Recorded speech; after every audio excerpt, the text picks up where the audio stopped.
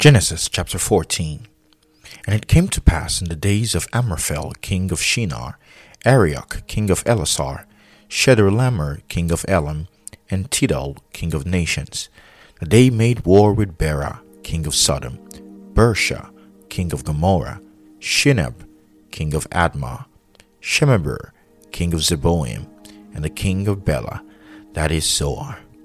All these joined together in the valley of Siddim, that is the Salt Sea.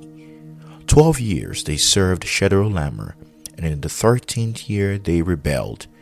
In the 14th year Chedorlaomer and the kings that were with him came and attacked the Rephaim in Ashtaroth Karnaim, the Zuzim in Ham, the Emim in Shaveh Kiriathaim, and the Horites in their mountain of Seir, as far as El Paran, which is by the wilderness.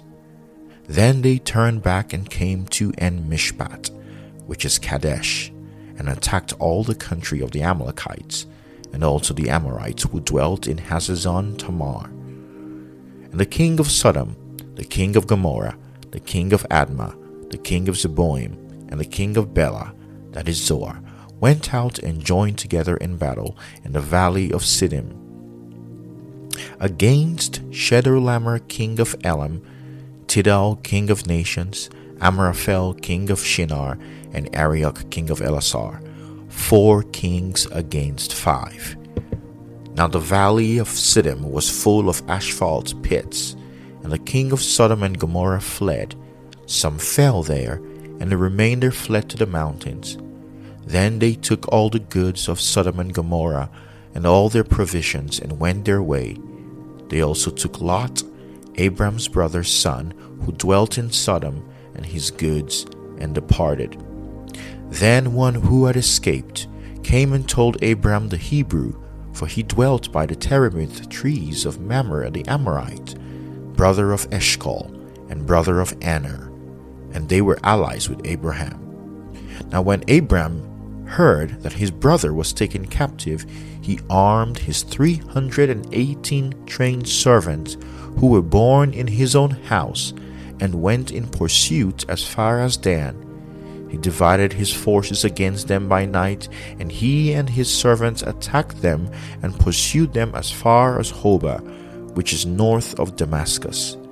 So he brought back all the goods, and also brought back his brother Lot and his goods, as well as the women and the people.